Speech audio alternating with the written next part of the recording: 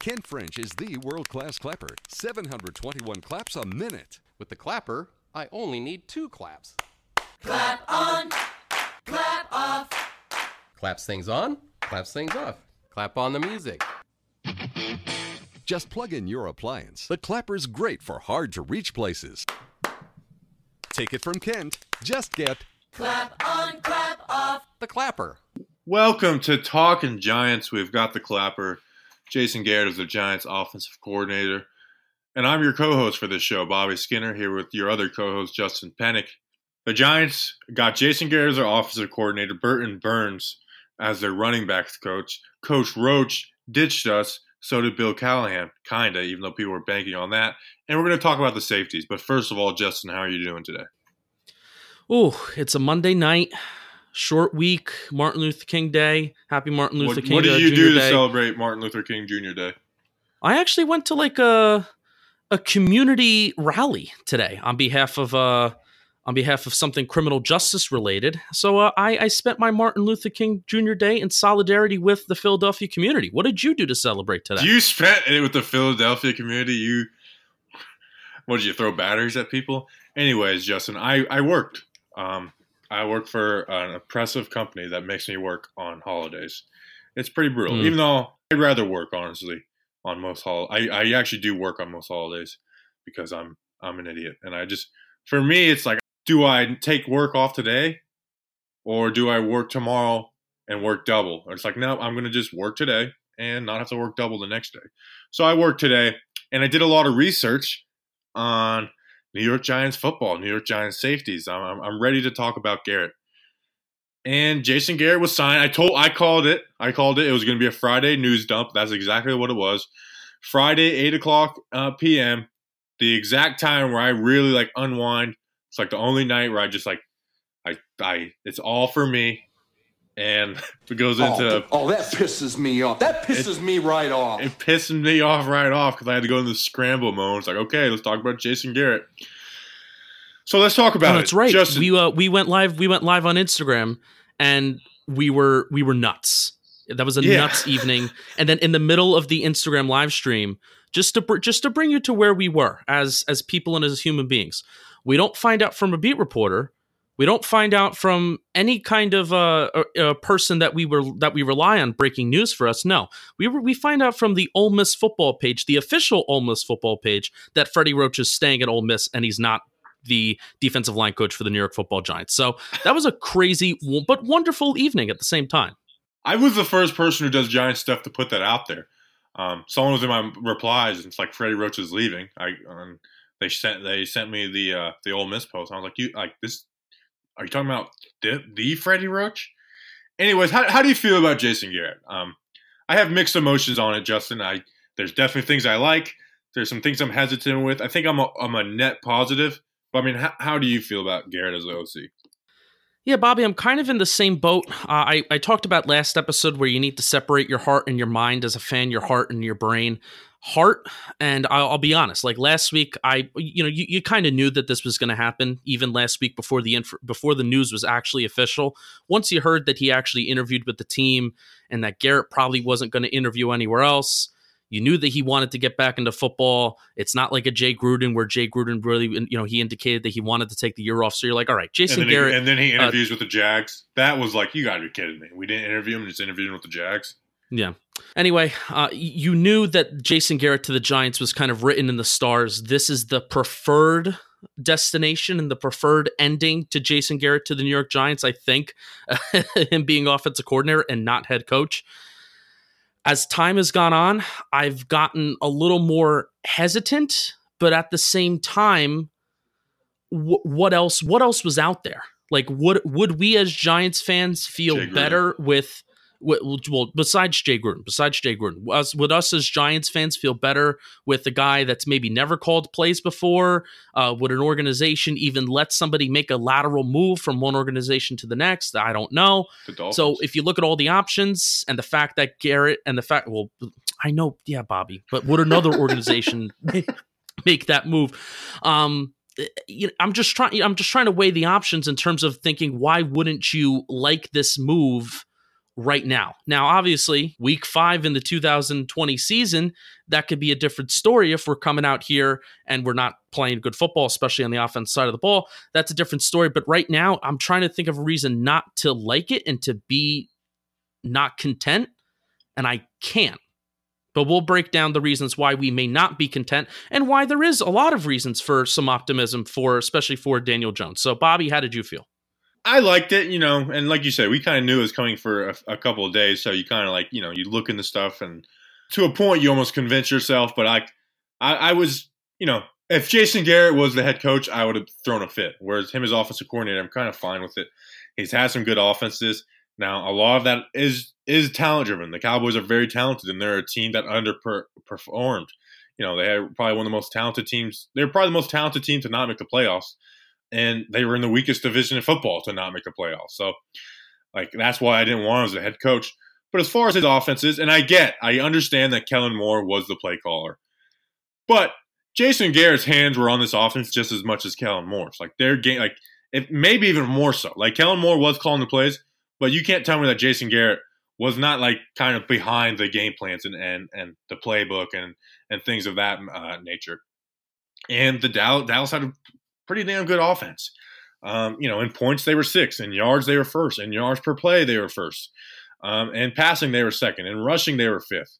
They were top of all the passing categories, not in just total yards, but in touchdowns and yards per attempt. And then rushing, they were 8th in attempts, and then 4th in yards per carry, and 5th in yards. 2nd in sacks, and that is the big question about Jason Garrett is, they had they had talent in Gallup and Cooper and Cobb in the slot, and obviously Zeke as a running back, and you got a guy like Witten and Jarwin at tight end, and you have this top 5 offensive line in the NFL with Dak. So part of it's okay, he had a good offense, and then it's there's a lot of talent to work with, so he couldn't not have a good offense. And something about Garrett is that he's, in a way, he's always had that talent. How many years of Dez Bryant? How many good years of Dez Bryant? How many tremendous years out of Jason Witten? Jason Witten's a future Hall of Famer. And you saw that one year before they got Amari Cooper, before they traded for him from the Oakland Raiders, that offense was really lost. That football team was lost. And this was 2018, where the Cowboys were really stinking it up, and then they go on and they win the division at the end of the year. Again, in a bad NFC East, that seems to be a common trend for the NFC East to be a bad division. But I would say the main thing where I'm totally not bought in, right? Where it's yes, I'm bought in with Jason Garrett, is the fact that you have talent. Jason Garrett has always had talent.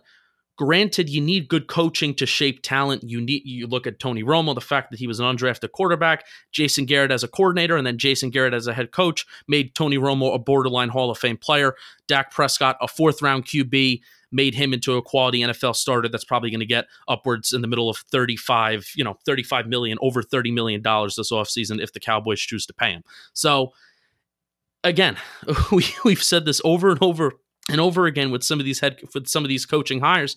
It's wait and see, especially because we need to wait and see what the Giants are going to do on their side of things, and how are they going to surround these coaches with talent to put them in the best position to succeed and coach this team in the way that they want to coach them. What do you think of the angle of, Joe Judge needed a guy with head coaching experience? I think that kind of gets overplayed a little bit. These guys have been around, and I just don't see Joe Judge going to Jason Garrett 2-3 times a week and what would you do in this situation? In fact, to kind of get a little off track, I remember when Jason Kidd became the Nets coach, and they're we're going to bring in Lawrence Frank to be his head coach. And it kind of completely backfired because Lawrence Frank was trying to be the head coach, and he was the highest paid assistant coach in the NBA, and they literally made him a film guy. The highest paid assistant was cutting up video. And that was his job, because Jason Kidd is no, you can't tell me what to do. I don't see a dynamic of Jason Garrett being the Zen master over Joe Judge. This is what you do in this situation. Because frankly, Jason Garrett wasn't a great head coach. He had some good moments with some good teams, but he definitely wasn't a great head coach. But he was a good offensive coordinator from 2007 to 2010, Justin. His offenses were ranked 3rd, 13th, 2nd, and 7th. And those teams had talent, but they were nowhere near as talented as the teams he head coached. It was a young Tony Romo with Witten. You had Terrell Owens on that team, but he was kind of a headache. The offensive line wasn't nearly as good. And then before that, his 2 years after being an NFL QB for 15 years, he was the Dolphins QB coach. And Nick Saban said, and Nick Saban does not like to admit mistakes. One of the only things you can find him admit as being a mistake from him being in NFL was not making Jason Garrett the offensive coordinator after his first year, because everyone told him that, hey, you gotta go interview Jason Garrett, and made him a QB coach with no coaching experience. And Garrett's like, I regret not making him the OC after 1 year.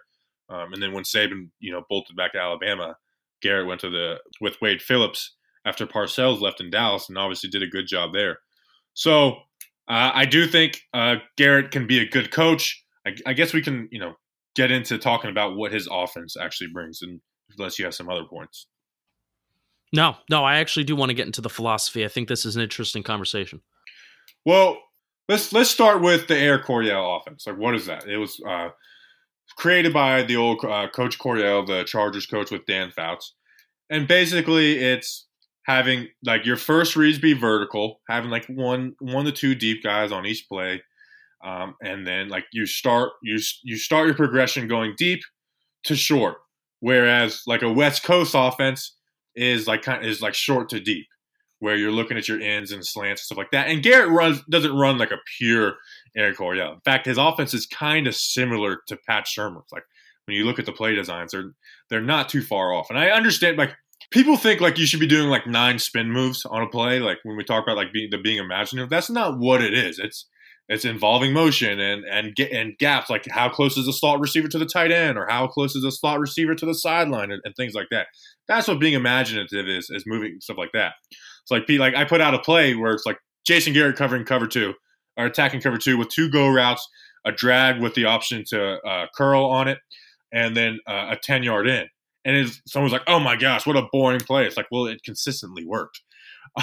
So call it boring or whatnot. But like I said, with those, you got those 2 deep vertical guys or 1 deep vertical guys.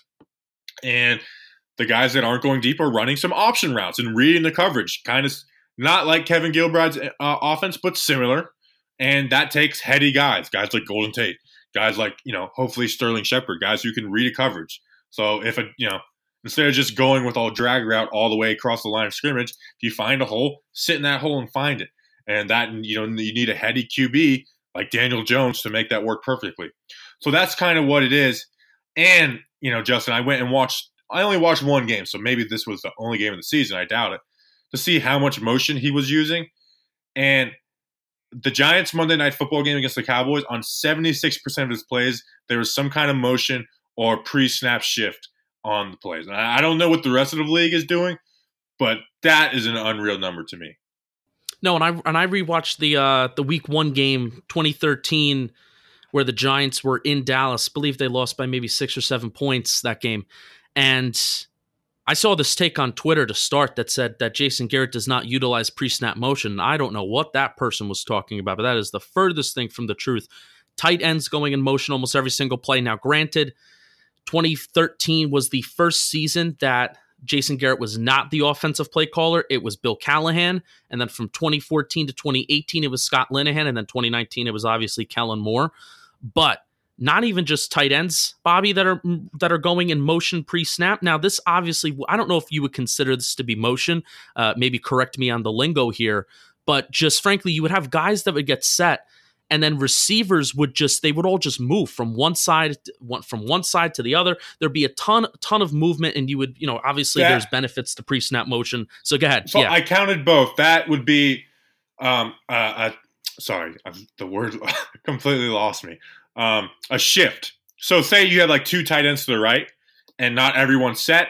Those guys can move to the left. Now, once everybody's set, you can put 1 man in motion. So you see a slot receiver coming across the line of scrimmage and still be in movement.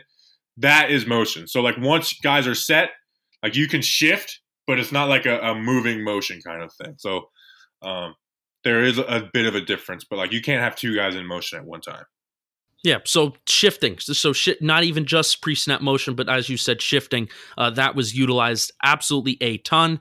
And also, I want to touch on this idea of this philosophy that Garrett has coming from previous coaches, where you're starting to look deep down the field, and then you're working back in terms of your intermediate routes and your short routes. You would think that would be very inefficient in terms of, let's just maybe look at completion percentage, right? I think that would be the perception, because if you're starting to look deep and you're constantly looking deep and then you're going towards your intermediate routes, would you naturally think, and Bobby, this is a question towards you before I continue with my point, would you naturally think that your completion percentage would be below average in the league? Well, the thing is with going deep, and I'm not an expert at this, so if I'm wrong, correct me, but you can tell early in a play when like something deep is going to be there. So you can like look, like say you got Slayton on a go route to the left, and you know, he's your first read. You see that the corner is playing cover 2 and that safety shading over there. So you kind of know what you have over there. So you look below. So to even like, if you're going to go back to that deep route, you don't even have to really look. You know what's going to be there. Whereas when it's short to deep, you know, you read and say like they're covering, you know, your in route or your slant well, and then you go deep and it's not there, and then you go short and it might not, you know, you don't know if it's going to be there after a few seconds. So I'd say that is I could be wrong about that. You know, someone correct me if I'm wrong, but I believe that's kind of like the differences in philosophy.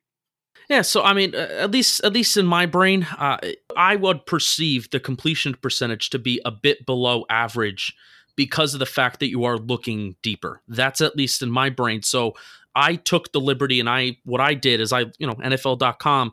Now, completion percentage isn't always the total end-all be-all stat to look at in terms of running an efficient offense. It's not. But overall, what it can look to do is, you know, is a quarterback moving the ball, is a quarterback being effective in a system? It can obviously, you can obviously answer that question. So this is just context. Eli Manning's best year completion percentage-wise was 2018. Bobby, can you guess what that percentage is that Eli Manning finished 2018 with? 66%. That you are on the dot. You are on the dot. You know your Giants like the back of your hand. I put this out on Twitter. Bad guy. You're supposed to say. You're supposed to save the takes, and I did not. I did not listen to you. I think I did. Oh no, I did put out the tweet the night that he was hired. Anyway, I basically looked from 2011 to 2017, not counting 2015, since Romo was out for the majority of 2015, because that was the year before that Dak Prescott was drafted. So 2011 to 2017, not counting 2015, Tony Romo was third in completion percentage in 2011, fourth in completion percentage 2012, sixth in completion percentage 2013, first in 2014, partially because he only had 435 attempts because of how successful Murray was. 2016, Dak Prescott finished fourth with 68% completion, which is nuts. That was his rookie year. And then 2017, Dak Prescott was 12th with the 63% completion percentage. That consistency year after year after year in an offense that first, now again, this is my opinion. I could be wrong in my football analysis here. That kind of consistency of completing the ball year after year after year in an offense where you are first looking kind of deep down the field, and that's where your kind of priorities are, and then you work your way back towards the intermediate routes. I think that kind of consistency is a little bit bananas. That's just my take. Yeah, and like with Tony Romo, it's like, okay, he's like a really good QB. With a guy like Dak, like I think a lot of people aren't completely sold on Dak. Now he's had a good year, but like that's pretty cool. And like, you know, a guy like Daniel Jones who completed 62% of his passes. I tell you what, now this is completely off subject, but I was thinking about this the other day. It was so nice to watch Daniel Jones play and not have to deal with the drops that he had at Duke. Like it just made watching him so much more enjoyable. It's like actually his receivers made plays for him at times. Whereas Duke, it was like, this is like I wanted to fight Duke receivers watching his film last year. But anyways, like if that's like indicative of what Jason Garrett's doing, like that should be really good for us, you know. Maybe Dak and Tony Romo were destined to be these really good QBs, but you know what? Jason Garrett had a play on that and had a part of them. So like that is encouraging. Like I don't think we've talked about it enough. Like what will the relationship be like with him and Jones? And I think honestly, offensive coordinators should be like thrilled to play with Daniel Jones. And Bobby, let me ask you a question, because I think I remember you touching on this throughout the 2019 season when looking at Jones and looking at his progression as the year went on. Wasn't this a kind of critique that we had of Daniel Jones throughout the season, that he didn't take what was intermediately and what was immediately right in front of him, like a check down to Saquon, maybe like a check down to a tight end, and that he was constantly kind of looking down towards the field and his downfield targets? Was this a critique that you did have, or that we did have, of Daniel Jones at one point? And does this kind of match the strengths of what Garrett is going to be bringing in with this philosophy and type of offense? No, it definitely was. And it is something he got better at. In fact, and this was probably the most encouraging thing, maybe not the most encouraging thing about Daniel Jones, is like when he had these bad games of like mistakes, like you would tell like the next game, it's like, oh, wow, he really worked that out. And he's a guy that's trying to put the ball downfield. And that's what we love about him. We'd rather rein that in a little bit than take a guy who isn't good looking downfield and try and be like, hey, man, why don't you take a shot here and there? And in Arizona, that got him in a lot of trouble. I mean, remember, there was, 8 or 9 sacks in that game? And I think I chalked up to like 4 on Daniel Jones. It's like, listen, he's got guys underneath, and he's just looking downfield, trying to make the play or holding onto the ball a little too long. Right. And he got better as that went along. But, yeah, that's definitely something that we talked about all last season with Daniel Jones, is that we love that he is a downfield guy, that he's not afraid to go downfield and take some chances. We do not want to take that away from him. We definitely don't. But what makes the great QBs from the good QBs and the good QBs from the average QBs is knowing when, okay, it's not going to open up downfield. I need to get this ball out quick, compared to guys where it's like, and I think Dak might have fell into this, where it's like against us, he lit us up because, cover 2 over the middle was just wide open all game. And then when defenses kind of challenge him, it's like, oh, I don't know what I'm doing. And I think that's like where a guy like Daniel Jones sets himself apart. Now let's break this down even further. So we talked about Daniel Jones looking deep down the field. Now let's talk about maybe how Garrett can help him look intermediately. And is that a correct terminology? Intermediately? I feel like it's not. Good. I feel like I just made it up. In football, you can make up terms like that though, so you're fine. Yeah. So look towards the middle of the field for all you people that aren't as smart as I am, and the fact that I just made up a football term on the spot. But this guy's a dude. So where Witten had all of his success in this type of philosophy is that when your targets deep down the field aren't available, you're going to have Jason Witten run a little button hook, a little curl route in the middle of the field, and that's going to be your intermediate route. And then that's how he racked up all his 90 plus catch seasons, and how he would rack up all of his first downs, probably on second intermediate, third and short, et cetera, et cetera. So we talked about tight ends our last episode, Bobby. How does this maybe change? Now, I think this is maybe a better question for me, since I'm more or less on the Evan Engram trade. I have to be honest, with Jason Garrett coming in and Caden Smith already on the team, knowing how much 12 personnel is important to that Dallas offense, kind of similar to the Patriots offense in some ways, where they like to run their 2 tight end sets. They like to utilize 2 tight ends. Jason Garrett in 2020 gets me excited for what he can do with these tight ends, particularly Caden Smith and Evan Engram working together. So how do you think Jason Garrett is going to impact these tight ends? Well, Jason Witten has made famous, and Garrett talked about it at his retirement speech, is the Y stick, which is part of Garrett's offense, is having option routes over the middle, where you have to read coverages as a receiver, which a lot of offenses don't ask you to do that. Shermer's offense didn't ask you to do that. And that's where there is a difference between Shermer and Garrett. Shermer was like, this is the route we're running, you run it. Like Jason Witten had that Y stick, and that's why Jason Witten was open all the time, because it wasn't because he was Evan Engram just burning people. It's because he was smart, and he knew what to do when a linebacker shaded outside or safety came in and jammed. Like, he knew what to do, and him and Romo were on the same page. In fact, they were on such a good page that it pissed off Terrell Owens that he wasn't able to be on that same kind of page. So, yeah, I don't know how Engram might play into it, but, man, it's got to be encouraging for Caden Smith. But, Justin, are we going to sign Jason Witten as a player or as a coach? Do we even know where that started? I think Ed Werder. I think Jason Witten said himself he wouldn't be opposed to it. Is his contract is up with the Cowboys? I believe so. Let me look it up right now. That would be bananas. Like really, what world? I would be fine with him as a coach. Or if they traded Engram, I would bring in Witten as a number 2. I guess he could still block. He's a free agent. I mean, he wasn't a horrible receiver this year. He definitely wasn't the guy that he was before, but he wasn't horrible either. I think he reined in 60 catches or so. I mean, you watch Antonio Gates and Jason Witten play football this year. I even watched Antonio Gates play football last year. It looked like they were in pain running. But Witten's looked like that for the last 5 years, though. I'm serious. Even when he was catching, like, if you go back to, what was it, 2016 or 2015, opening week, they score a touchdown on us, a game winner on Witten. Witten wasn't, like, out there burning people. He was, like, and it was always joked about how he was, like, he ran like he was, like, a rusty, like Tin Man. Like he's got a crap in his pants. Yeah, but that damn Y stick. Who was that Hawaiian guy, that Hawaiian linebacker? Pablo Escobar? I think it was 2015. No, not Pablo Escobar. He ain't Hawaiian. He's Colombian. I did my research. Colombian drug lord.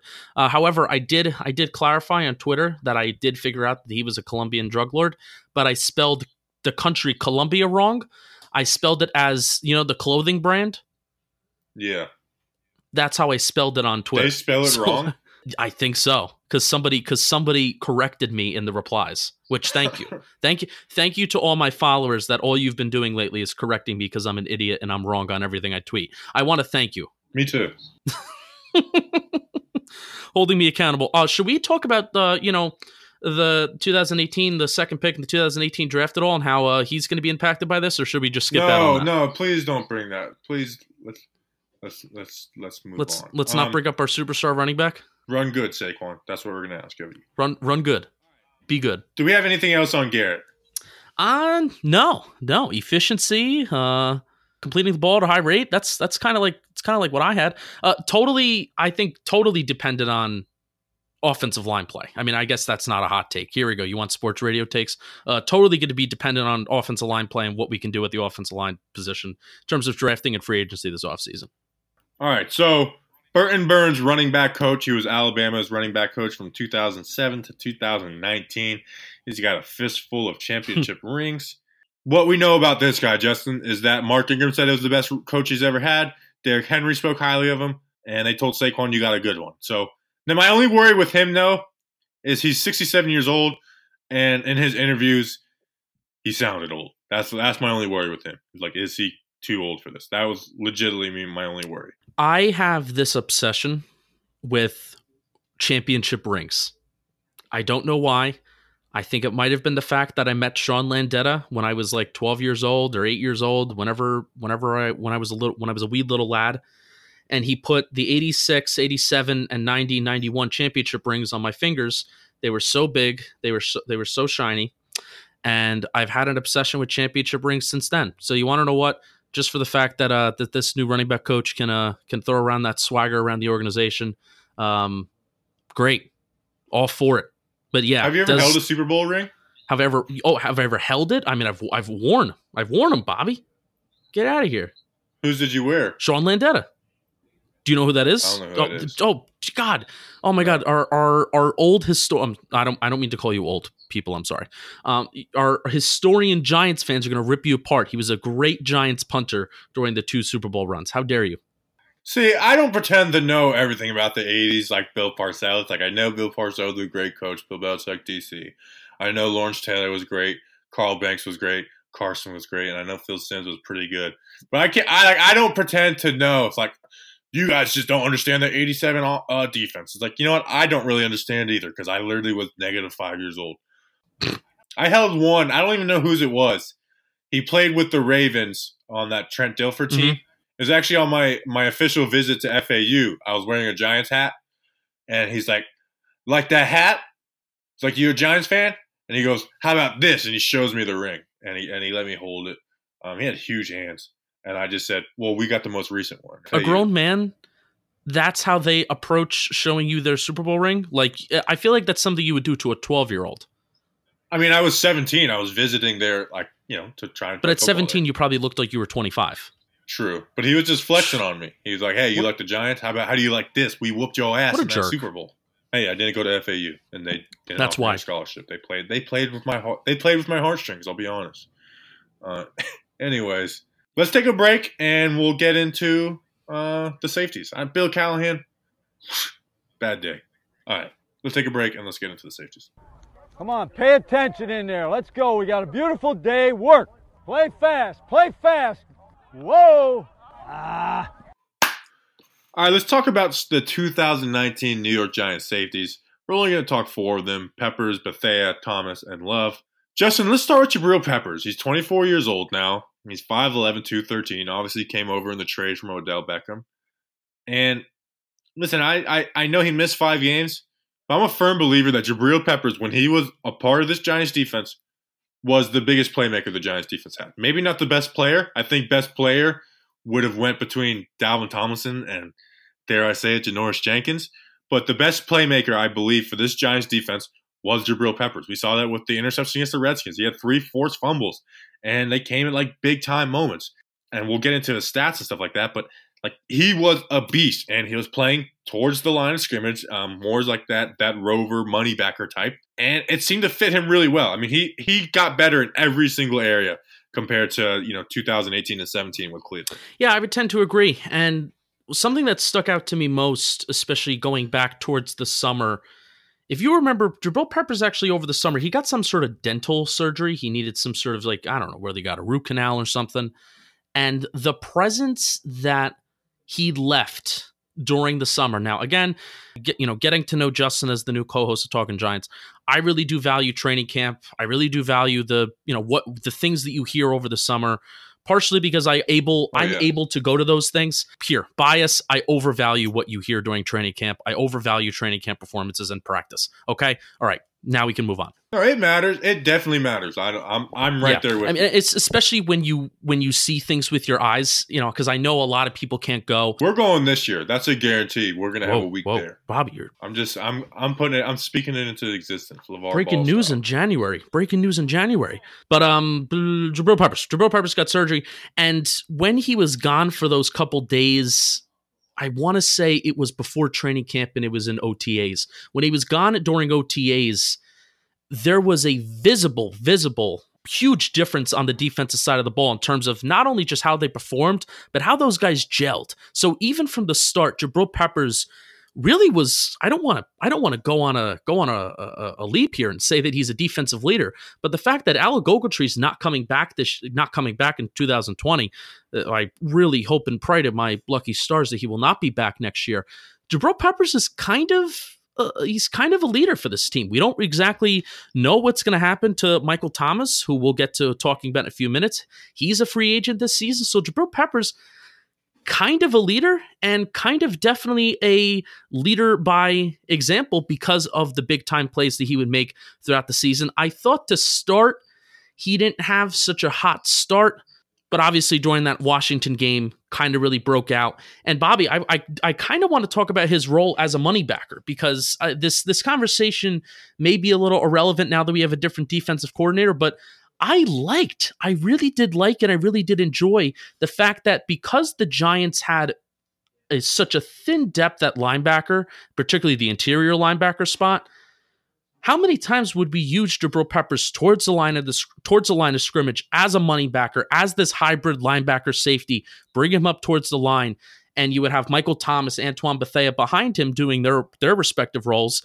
But I think that fits Peppers so well because what you saw him doing in Cleveland, you saw him lining up all over the field, and I think that's partially why he did not have success in Cleveland. You saw him lining up at slot corner. You saw him lining up at corner. You saw him lining up strictly as a linebacker, not a money backer. You saw he was literally all over the field. There were even snaps that he took at edge rusher when he was in Cleveland. That's how insane they got with him. And I think that resulted in inconsistent play.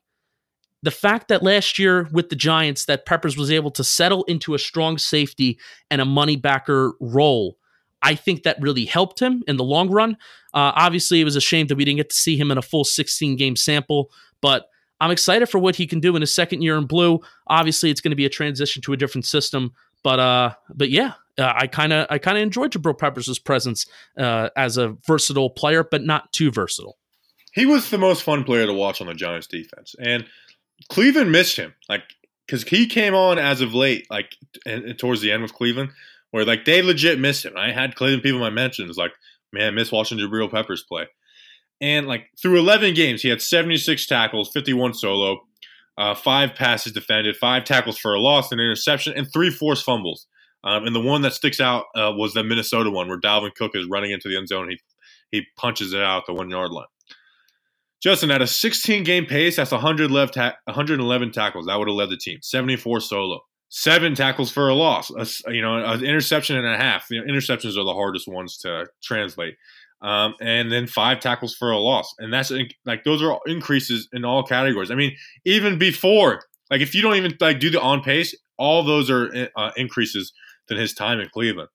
And the nice thing is that Patrick Graham likes to, at least in Miami, he liked to play a safety towards the line of scrimmage. And we'll talk about how, Julian Love and how that all fits in going into 2020. But I expect him to be towards the line of scrimmage, and I expect him to be a huge playmaker for the Giants in 2020. Is there a defensive player you're more excited for on this team? I mean, maybe Dexter Lawrence, but for me, I cannot wait to come out and see Jabril Peppers play. Yeah, at least not one that's not on the team yet. I guess maybe you would be excited to see Ryan Conley more, but the fact that you do typically have guys coming off ACL injuries, their best career seasons are their second year off their ACL injury. Hint, hint, Marcus Golden. Hint, hint, Dalvin Cook. Dalvin Cook, this was the second year that he came off his ACL injury. He had a career year, but neither here nor there. I guess a guy, that we saw consistently in 2019, Jabril Peppers would have to be that guy simply because he can do so much, but you don't want him doing too much at the same time because, like I said, you saw him doing too much in Cleveland, and I think that really hindered his growth. So Jabril Peppers, excited to see what he can do, especially thinking about Giants still are thin at linebacker depth, not knowing what they're going to do at the draft. If Jabril Peppers can help out being in that money backer spot while having a strong safety and a free safety play behind him and really be that hybrid guy, I think the sky's the limit the sky's the limit for him in that kind of role. I don't know how Patrick Graham's going to use him in Love, and I guess we can get into that conversation more truly in Love. But yeah, he gets injured on a kick return, which is like, this is why you don't have his kick returner. Like he returned 4 all season. So like you can't I get not doing it in the preseason, but you put your football players play football. You can't. I was fine with him recurring kicks, and then ended up getting him hurt. And I think he probably could have came back week 16, week 17, but it was useless at that point. So yeah, Jabril Peppers is someone I'm very excited about in 2020. Now, Justin, someone I'm not excited about for in 2020. 35-year-old, 5'11", 206-pound Antoine Bethea. Justin, I was dead wrong about Antoine Bethea, although I'm going to say that I wasn't. I'm going to put an asterisk next to it. I thought Antoine Bethea was going to make a real impact on this Giants defense. Not just because he's old and he's a leader. That stuff I think could be a little bit overrated. I thought he'd make plays because that's what he did in Arizona the 3 years previously. But that's not what he did. He was put in cover 2 and defenses attacked that. He was put in cover 3 and he made it to the sideline maybe one time. And I'm not exaggerating. It was either once or twice where he was able to track it to the sideline. He got better as the season went on. Remember he had a few passes deflected towards I think probably the last 2 weeks of the season. He really got better as time went on, Bobby. Not giving him enough credit there. So he's just hitting his prime now. Just hitting his stride. But he did lead the team in tackles with 110, which if you watch the games, you know that those were just because our defense was very bad. Especially pre-Leonard Williams when teams were just running all over us. 2 tackles for a loss, 6 passes defended, the 1 interception against Dallas. He played a good game against Dallas. And 0 QB hits. Compared to 2018, where he had 11 more tackles, 19 more solo, 5 tackles for a loss, no interceptions, but in 2017, he had 5 interceptions, and he had 6 QB hits. Justin, when we signed Antoine Bethea, I expected him to play towards the line of scrimmage because that's what he did with Arizona. In fact, there was times in Arizona where he would legitimately line up in the A-gap with our good friend Deion Buchanan. He didn't do that at all. He was never in the box. It just didn't make any sense to have a 35-year-old guy who doesn't have the same speed that he once had. He never was a burner. Playing deep safety, center field, or cover 2, where it's him and Alec Ogletree cover that middle area. When it's of course teams are going to tackle us. Of course Jason Garrett and Dak are just going to run play action and attack that hole all game long. So while he wasn't good, he was also put in the worst situations by James Bettcher. And his role Like, I had some grievances about James Bettcher, and I know people are like, well, he didn't have the talent. It's like, yeah, well, he didn't really utilize his players the right way to me. And Antoine Bethea was at the top of the list for me on that. Yeah, what we were ultimately betting on, I feel like with Antoine Bethea is his ability to be a pro's pro. That was, I feel like, the main storyline. Why you feel safe about this Antoine Bethea signing is, number one, it wasn't a huge risk financially, so it was tough to be like, oh, I really hate this signing. Of course, there are people that hated the signing simply because of the age, simply because of the Arizona connection, and simply because there are people on Twitter that will hate Gettleman no matter what he does. But you were kind of betting on Bethea being this pro's pro, and the kind of, no matter what role you put him in, whether it is a strong safety, whether it is a free safety, the guy has been there, done that in all aspects, in all regards to the game, and he has been there with Bettcher before, that he can kind of fill whatever role you ask him. But when you put him in a role, I guess, when you look at it from, a purely a football point of view, when you look at it from a film point of view, instead of looking at what you expect Antoine Bethea to do, when you look at it from that point of view, Bobby, guy that hasn't played a free safety role probably in a while, and also you pair him with Alec Ogletree. That's a deadly combo there, Bobby. Yeah, and very deadly. Teams knew that if we have a wide receiver that can beat their corners deep, that we have it all game long, because Antoine Bethea is not going to make up that ground. I'm giving him the benefit of the doubt to say he got to the sideline twice, and I think it was once. So yeah, like Antoine Bethea. Now, do you see him being on the team? If he's cut, it saves $2.45 million. In fact, you don't really the only dead cap is like $100-something thousand. So it doesn't affect that at all. I think Giants fans and people that cover the Giants are like, well, just cut this guy, cut this guy, cut this guy. When the Giants are going to have a lot of cap space, so I don't think just cutting guys for the sake of cutting them. Do you think there's any chance that Bethea is a Giant in 2020? There would have to be a contingency plan. What's the salary in 2020, by the way? Because they would save. Yeah, what's the cap hit? Oh, the cap hit? There's nothing. The total salary is $2.75 million. The cap hit is like $300,000 or something like that. So you can cut him for free, basically. All right. So you know what? Because we're about to get into Michael Thomas in a bit here, and he's a free agent. So, the fact that you would have to renegotiate a contract with him, and that would probably take some time. It may not take a lot of time once free agency actually starts. But Bethea is this veteran presence, and now if you have to have a contingency plan at free safety. Whether that's Love, whether that's somebody else in the draft, whether that's somebody else through free agency, we can get into that, but you have to have a contingency plan. In my opinion, if you are going to keep Antoine Bethea on this football team, he cannot be starting at free safety for you next year. I don't think he should be starting at all. I think he's a great backup to Peppers. I think he can, if you need him to slide into that free safety spot, if you have Peppers maybe playing that money backer role, that ultra hybrid linebacker role, you put him back there on free safety. Dire situations, I guess. They need to have some sort of contingency plan. If the only question for me, if he's going to stay, the only thing for me is, Antoine Bethea. He's 35 years old. He meets with Joe Judge, or anybody, or Dave Gettleman, and being like, "Listen, if you're not going to start me, let me go and try to do something else." But at the same time, though, Justin, he may be like, "I'm 35 years old. No one's getting me. I'll sit on the bench for $2.5 million one last year." So that I don't know what's going on in his head. But I'm fine bringing him back as a backup, though. But as a starter, no way. Would he be willing to play special teams? Because we can't just have a guy just sitting on the bench wasting space. I mean, all 53 guys got to be, we all know the value of all 53 guys on a roster. Would he be willing to play special teams? I have no clue. Honestly, I don't even know if he'd be good. That would be. That would be the only thing where it's like, okay, if Antoine Bethea is willing to play special teams, sure, let him be a mentor to guys in the secondary. Let him be kind of like this ultra coach. Some might call it a Jonathan Stewart role on the team, if you want to call it that. But that's really the only way, Bobby, that I see him on the football team. I think we've figured out that we're not keeping him after talking for 2 minutes on this. Mm-hmm. We're not keeping him. Bye, Antoine Bethea.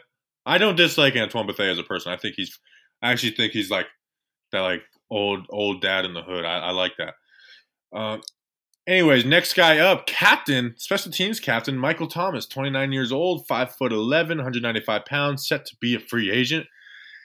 And here's another guy I was wrong with. I thought Michael Thomas sucked. I just didn't. I was like, Michael Thomas, I don't have anything really good to say about him. I guess he's good on special teams, and I appreciate that. But as far as playing defense, I was not high on him at all going into 2019. And you know what? He only played 20% of the defensive snaps, but he was he did what he was asked, and he did a good job of it. I mean, we might not win the Tampa game if it isn't for him. He ended up with 40 tackles, 3 tackles for a loss, 3 passes defended. Obviously, he came in as that third safety role, playing in the box, sometimes deep when you'd have, if you had him and Bethea deep and Peppers playing in the box. Obviously, the special teamer. Guys legitimately do look up to him. He's part of the NFLPA. It's crazy because he's only going to be 30 this year, and like he's looked up as a leader. I mean, Tay Davis, who was a guy I got to talk to in the past, he spoke really highly of Michael Thomas. So if they can bring him back on a similar deal, $2 million or whatnot, to bring him on to play special teams, I mean, a guy like Joe Judge who values special teams, I see that as being a deal that could be made, and I don't see him going out and getting like a big contract either. So. Bobby, I'm right there with you. Michael Thomas is going to be one of those guys that I'll always remember that he was a Giant because of the way that he's played the game. He plays the game at a very old school fashion, in my opinion. Hardworking, gritty. He makes the play no one else is asked to make, whether that's on special teams or on defense. And I've talked about tackling before on this podcast, Bobby. Michael Thomas is the best form tackler on this football team right now.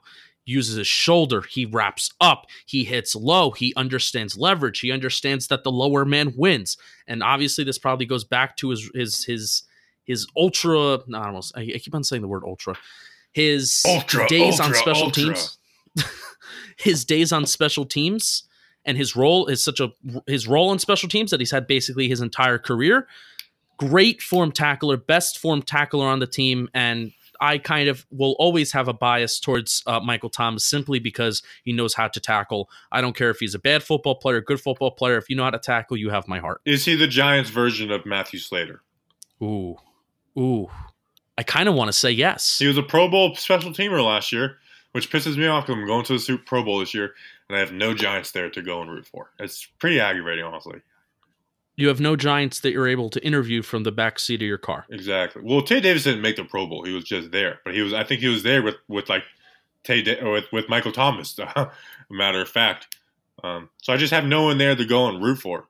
How did you find Tay Davis? I don't know if you've ever shared that story before. Like, how did you just run into Tay Davis and then wind up interviewing him? Well, we interviewed and we kind of kept in contact, and the regular like, hey man, hope all is well. He threw up on his Instagram story. He's in Orlando, and I was like, "Hey, are you going to the Pro Bowl?" He said, "Yeah." I was like, "Dang!" And I was like, "I'm heading there in 30 minutes. You want to meet up and do an interview?" We met up, did an interview. It kind of sucked because it was 50-degree rain. We did it in the back of this little tiny smart car, but we got it done. He's a very quiet guy, but it happened. It actually really bothered me because Zach was over in the Middle East at the time for like duty, so we were doing the show satellite from there, and that's Simple Man Radio. For people who don't know, I usually do a different show, national show, and so we spoke through Twitter DMs at the time because he couldn't use his phone. I was like, just did an interview in the back of the car with Tay Davis. I'm like, this is like pretty cool. It's our first in-person interview, and he said something like, "Did you kiss? Did you make out or something?" I got really mad at Zach. I was like, "That's not funny, dude. Like, I'm pretty pumped about this, and you're making jokes." So I don't know why I just shared that, but it did trigger me. Zach, you are raining on my parade. You're a terrible friend. I hate you. I wonder if I could find the DMs. It's probably so long ago. Anyways. That honestly is the worst, though. That honestly is the worst. Like, you're really excited for a moment. You do this to me all the time. Whether I'm excited for you for something good that you did, or I'm excited for myself, like I am. I'm excited for myself all the time because I'm such a great person. And then you just crap on my parade, and I really don't appreciate it. You do that all the time. I don't know. That's my personality. So now the shoe's on the other foot. Shoes on the other foot. But it's so rare for me that it actually bothers me that I can remember it when it was a year ago. That was a pretty random memory. I'm going to find it. Why don't you introduce Julian Love for us while I find this? I'm going all the way through our DMs. All right, Julian Love. After being considered one of the biggest steals of the draft, Love doesn't see the field until the month of December, and it's because of an injury, go figure, to Jabril Peppers. And the fact that Love was not inserted into the lineup once Grant Haley was pulled, it initially concerned me. It concerned me a lot. Is this guy really not ready? He certainly did not look good over the summer when I watched him in training camp. In fact, DeAndre Baker looked much better than he ever did. And of course, Love was thrown between slot cornerback and safety over the summer, which is tough for any player to do, let alone a rookie adjusting to the pro level. When he got his shot, he didn't miss. Julian Love, that is. He came in, he made impact plays. And more importantly, I feel, Bobby, he didn't allow plays where you said that big play was a result of a Julian Love mistake. What's interesting about Julian Love in his transition to free safety is the fact that during his college career, Bobby, he only lined up as a free safety like 47 times, and that's throughout his entire Notre Dame career. So I thought that was an interesting tidbit. Yeah, that's kind of like what I have. Go ahead. What do you got? What do you have? So I'm paying attention to everything you're saying, but I'm going through the Zach DMs, and I got February 19th, 2019. I sent that Petey is dead. If you don't know, the bird? Yeah, Petey was the Superman radio bird. He only lived like a few months. I don't know why it makes you laugh. You're laughing at the fact that your pet bird died. Wow, what a bad guy move. When I bought that bird, I honestly fantasized about the day he died because of Dumb and Dumber, where I could be like, Petey's dead. This is the Dumb and Dumber drop. Oh, that pisses me off. That pisses me right off. It does piss me off that you laugh over the I actually did have a day where I mourned for that bird. Oh, I was in solidarity. I was looking up all the hashtags for Petey, and there was stuff in like 2012 that like had nothing to do with it. And it's like, man, Petey really did have an impact on people.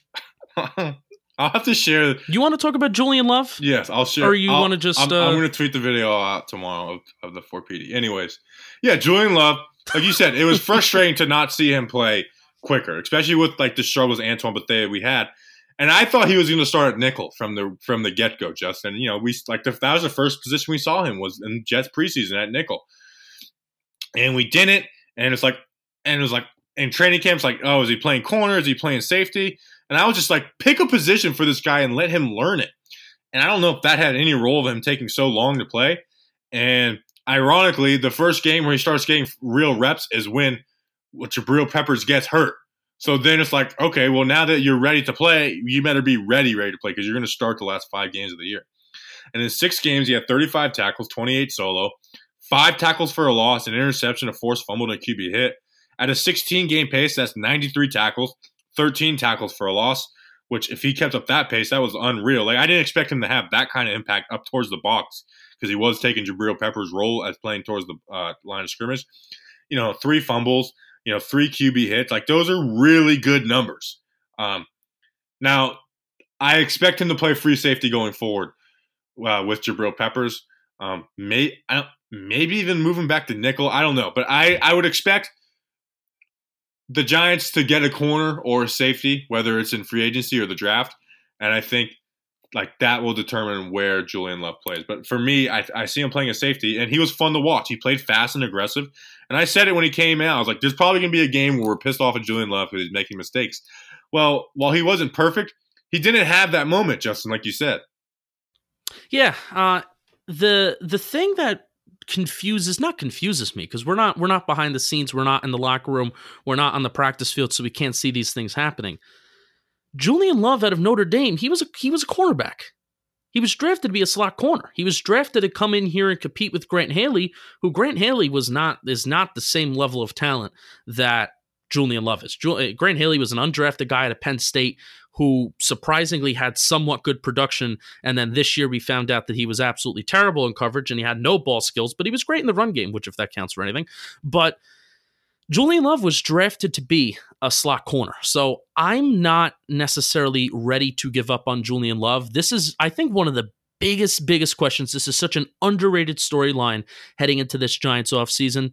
Where does this coaching staff see Julian Love?